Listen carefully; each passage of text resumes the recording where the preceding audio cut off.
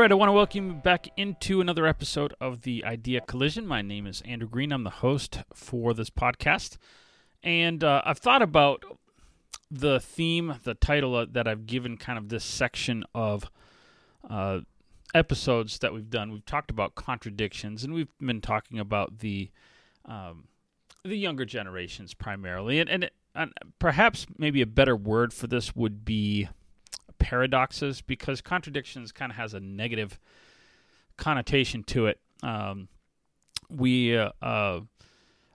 think some of the things that we're talking about the people that have these, I guess, contradictions or paradoxes don't have them with a malicious intent. And so it kind of gets caught up maybe in the idea of hypocrisy, and that's not really the intent of what we're trying to achieve with these lessons. So and as we're talking about them, a lot of the idea is, as we're focusing on the younger generations, that they're not really exclusively the younger generations that do these. So if you're older and you're watching this, you might go, well, that's kind of me too. And as we go through these, I notice these in myself. But we as people are complex.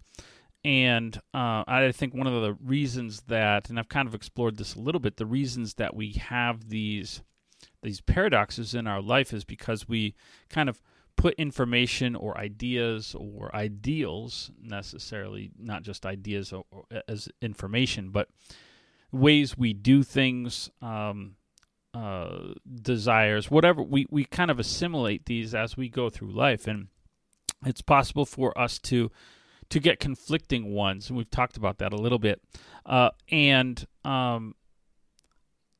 As we do so, we don't really notice that they're contradictory until a situation arises where they will come into conflict. If you have an ideal, for example, of wanting to buy quality, and you also have a ideal of wanting to buy cheap, well, those are fine to have as ideals. They come to a point where they will be contradictory in some things. So you can't buy that cheap and quality, So we have these, and there's, as I said, we've been focusing on the younger generations, but I want to talk about a couple of exceptions when we do this that we need to keep in mind. One is that not all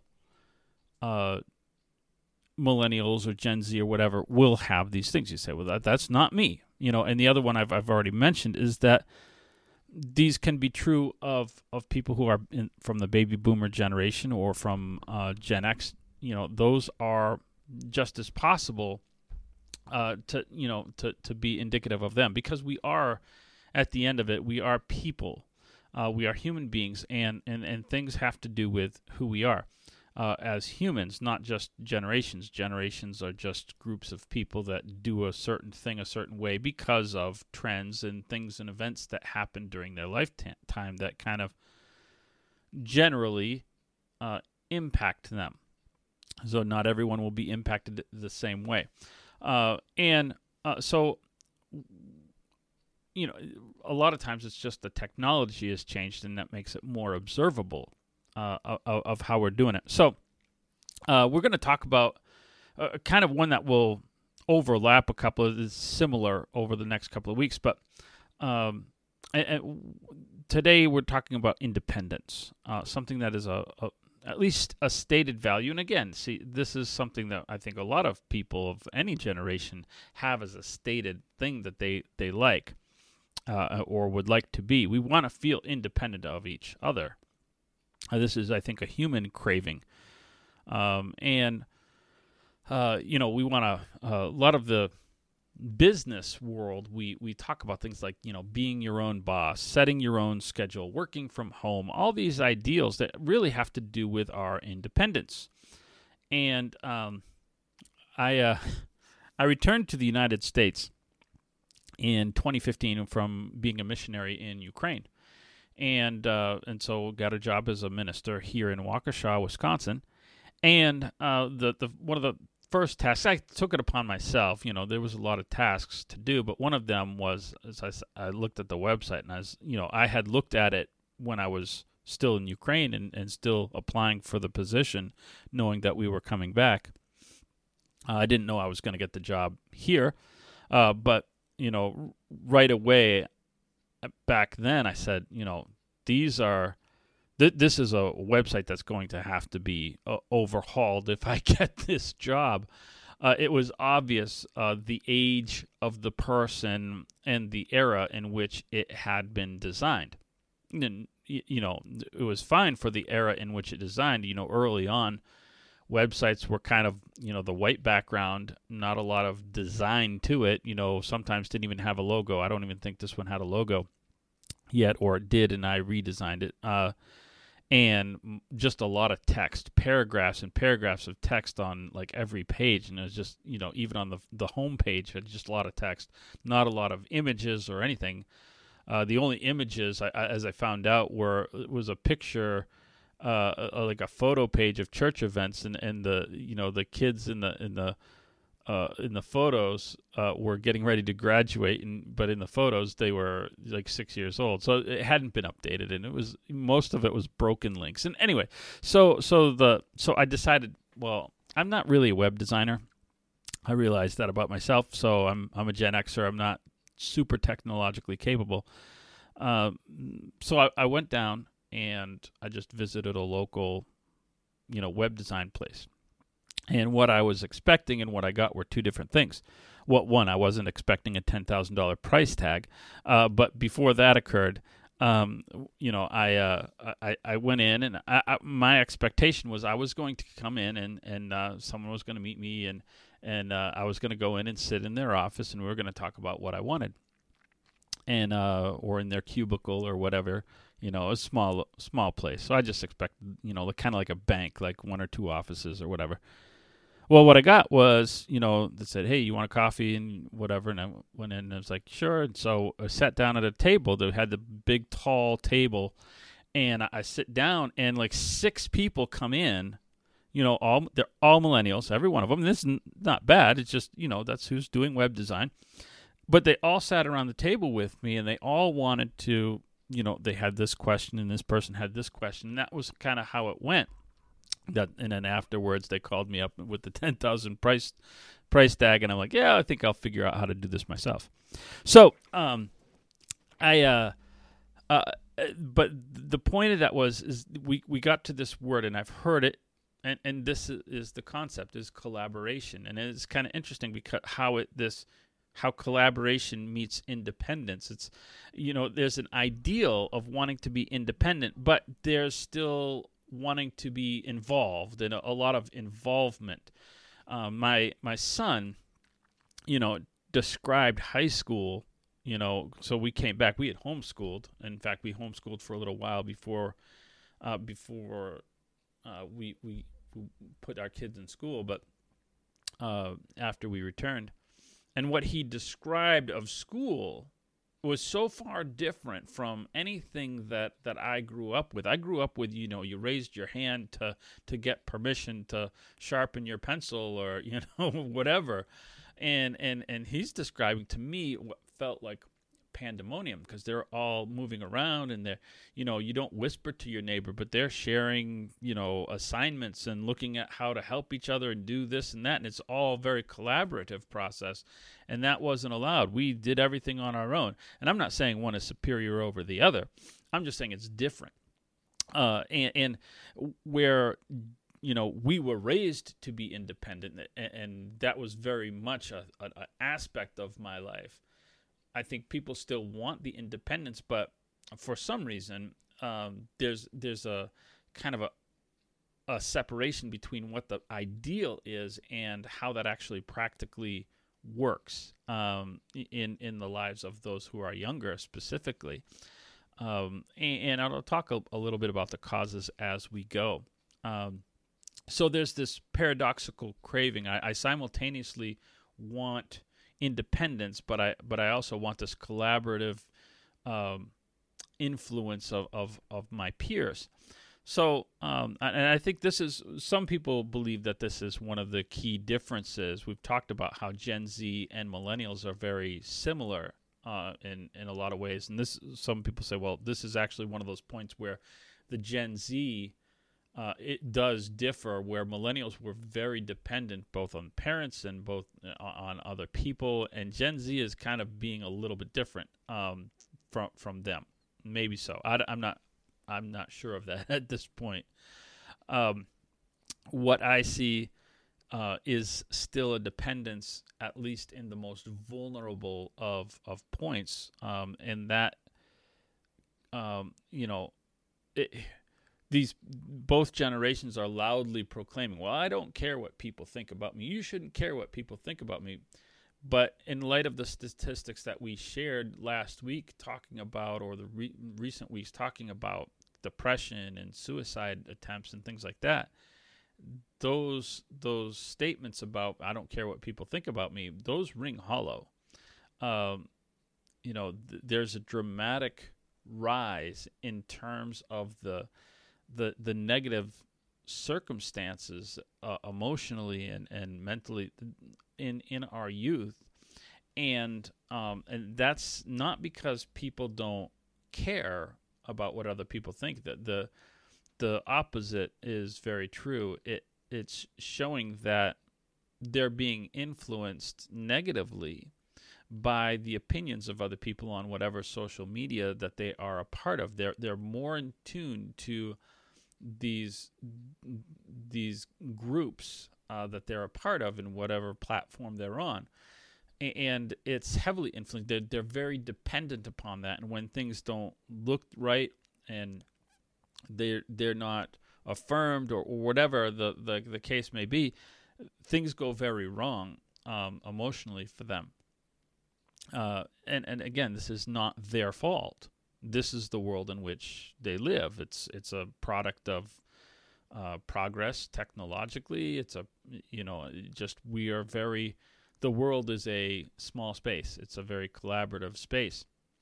So, and it's not just the social media, as I say, but technology affects it in a different way, where social media existed in 2004, 2005. Social media existed then, but the numbers didn't jump up yet. What jumped up, and I didn't really cover this last week, what jumped up, starting in 2007 and beyond, really is the availability of that at a moment-by-moment basis. Through cell phones and things like that, now you have the constant access. It's not just at nighttime I'm going to go check my Facebook page. That was bad enough. But once you have access to it on a constant moment-by-moment basis, now you're aware in real time what people think of you, what other people are projecting themselves to be, falsely, of course, as we talked about. And so there's this constant judgment or feelings of judgment. And it's really hard for us to be truly independent from the world around us, to the degree that, and this, again, doesn't just affect millennials or Gen Zers or whatever generation you want. We watch, Sunday night is movie night. We do family night. So we're watching a movie, and all of a sudden she's getting a text, a ding, zzz, whatever, and I have to take the phone and move. It's like, no, this is family time, or we're eating a meal, and we're very dedicated to a meal, family meals together. Lunchtime is lunchtime, but breakfast we have together mostly, and suppers are together. We try to be together, but she's getting text. So the other night she gets a text, and she immediately jumps up. I said, "Sit down." Why are we so dependent upon? What if something happens, right? Then they'll call. If it's really important, they'll call. In fact, they'll call a bunch of times. They don't have to be connected to you on a moment-by-moment basis. They have to feel this need to constantly whatever. And I have to be connected. Something's important. Why? Right? What if? And we feel this need to be so connected to everything that could be, and we're programmed and we've trained ourselves, not just one particular generation. And we get upset. You get upset if somebody doesn't text you right back. Now all the doubt comes in, and uh-oh, did I do something? Did I say something? They're not texting me back. It's been 5 minutes, and they might be mad at me. Did I do something? And there's all this self-doubt, and you can just see how it plays on your emotions because of this need to be connected. You go back 20 years, back when you had the old spiral cord on your phone attached to the wall. Well, you couldn't be connected on a moment-by-moment basis. And you'll notice, again, it's not because we were better as people. It's just because of the structure of society that we didn't have the depressive issues because we weren't that in tune to everyone's thoughts we didn't know what everybody thought about us. They might be talking about us behind our back, on the phone with somebody else, but occasionally you came across that. Oh, hey, did you hear what somebody said about you or whatever? Oh, no. Right? And that was it. And you dealt with it, but you didn't have it constantly. Oh, did you hear what so-and-so said on Facebook? Oh, you don't even have to do that now, right? You just go on and you have all of everybody's thoughts. And so we're constantly feeling judgment. It's this collaborative thing. Collaboration sounds wonderful, but this constant intertwining of our emotional lives is actually counterproductive. We do need an independent space. We call it safe spaces now. Well, what is a safe space? What? And some people will criticize this idea of safe spaces. Well, it's not new. It's just we didn't need a word for it back before technology existed. We always had an area where we were safe. It was called home, or wherever, but it was an area that was yours, and nobody else came into it. It was an area of independence. We're not designed to be completely isolated from each other. That's unhealthy. But we didn't have a word for a safe space because we didn't have to artificially create it. Now we have to artificially create a space where people don't come into my life because, my technology is there. It's constantly at me, boom, boom, boom, all the time. This is ringing, this is buzzing, this is dinging, whatever, and I'm getting all of this, it's oversaturated in my life. So we do need, in a sense, a safe space. It's not, I don't want to get into the snowflake thing or whatever, but I need that space. Home should be a space where I can say, you know what, I'm turning it off. Turn off your phone. When is your phone ever off? You never turn off your phone. The only time your phone is ever off is when it's charged down and you forgot to plug it in. And then, you go, hey, what happened to your phone? Where were you? Oh, yeah, my phone died. Sorry, I didn't know. And everyone's upset. So it's like this over collaboration. We never unplug. We're never separate. There's always some sort of major thing happening in life that we have to be involved in. So the next thing that's happened in this with the younger generation, the next aspect of this is this idea of a group mentality, because they're so into groups. And then again, not just younger people, but this is of all ages. If you're plugged in now, every age has whatever their group is.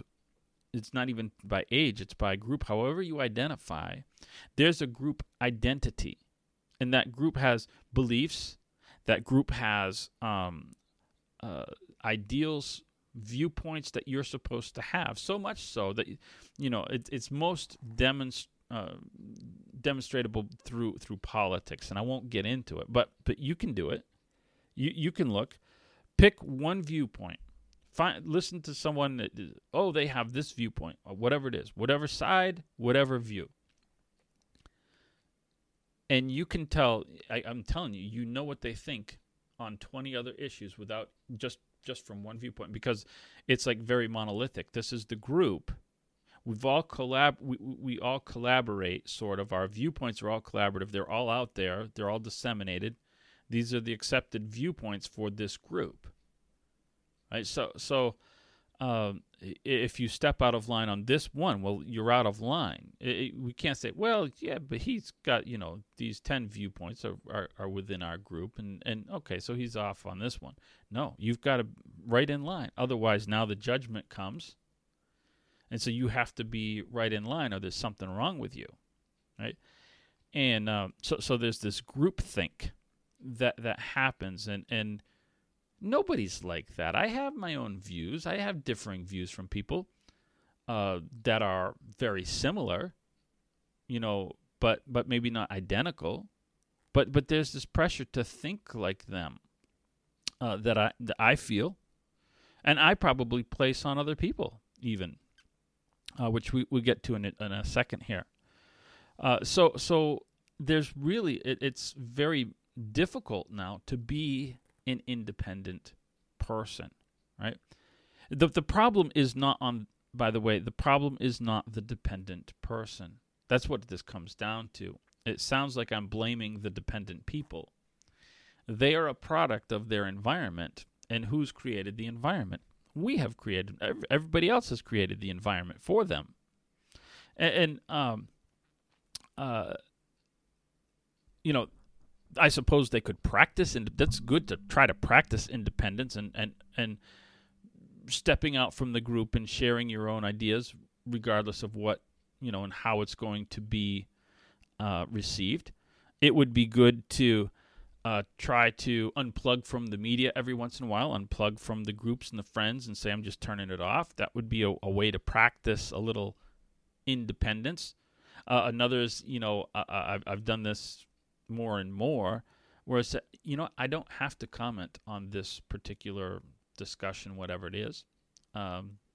That's a way of practicing this kind of self-control, but from a different perspective, how to foster independence, not total isolation, but a genuine, healthy independence,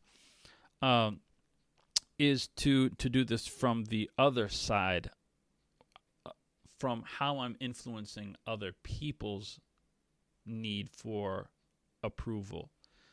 See, I notice this in myself every once in a while, and I'm like, I have to step back.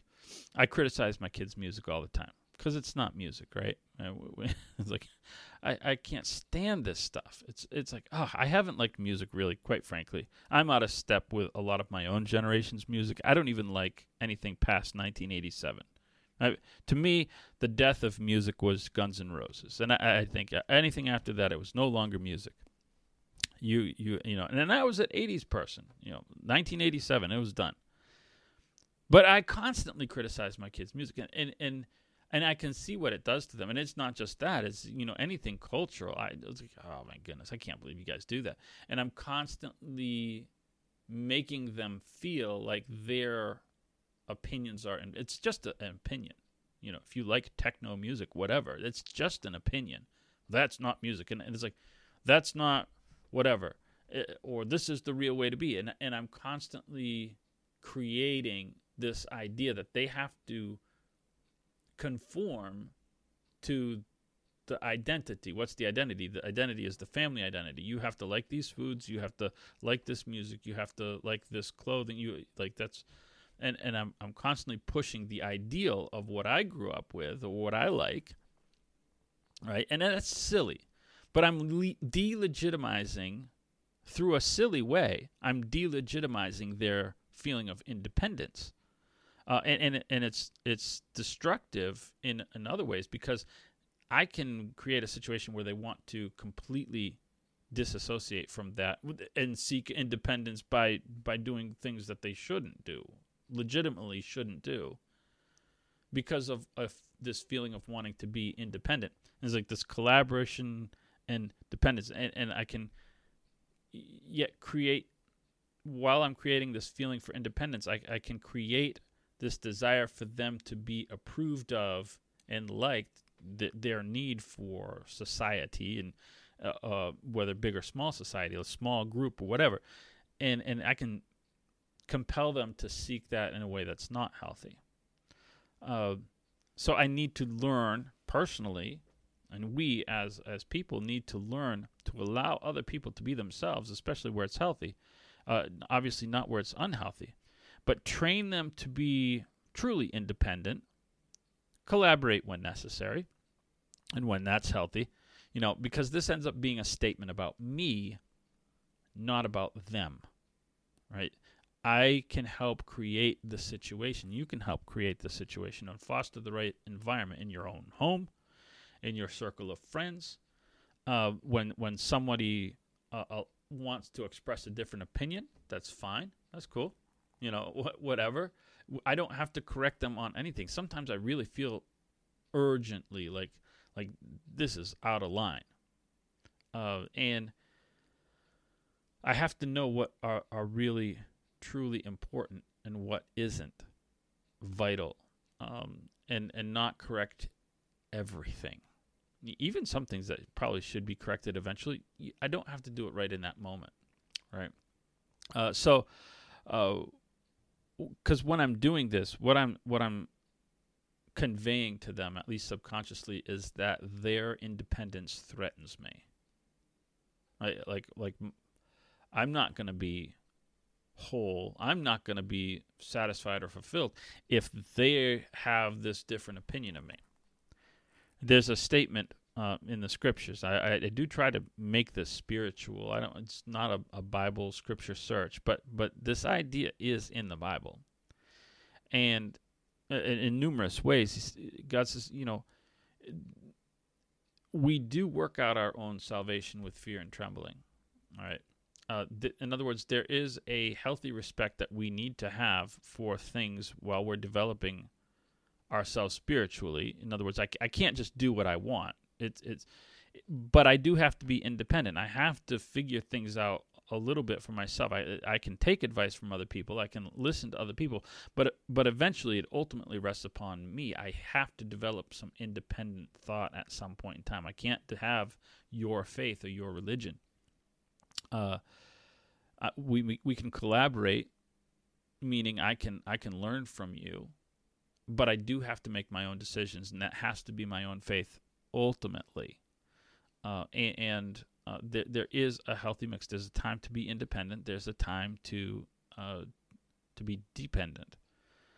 So this week, what I want you to do is to, if you are a person that struggles with feelings of dependence and heavily you feel emotionally linked to other people, and things aren't right if they're not approving of you, it might be time to unplug for a while. And but for those of you who don't necessarily have that problem, try to see where you can empower somebody to be dependent. Let them learn how to think for themselves, solve problems by themselves, state their opinions without judgment, without approval or disapproval. Just let it be, and interact and let people be individuals. This world would look horrible if we were all identical, and I think that's one of the reasons why the world looks worse now than it did some years ago. Is this idea that everybody has to conform to one ideal, and we all have to look identical. This pure collaborative type of a mentality that we have in society. But go out there, empower somebody. Like this video, please, and subscribe. Forward it to people. Share it. However, but these thoughts, I think, are beneficial. That's what I attempt to do through this podcast, is to try to benefit people, and give you about a half an hour of something each week to really make life a better place in the world where you're at.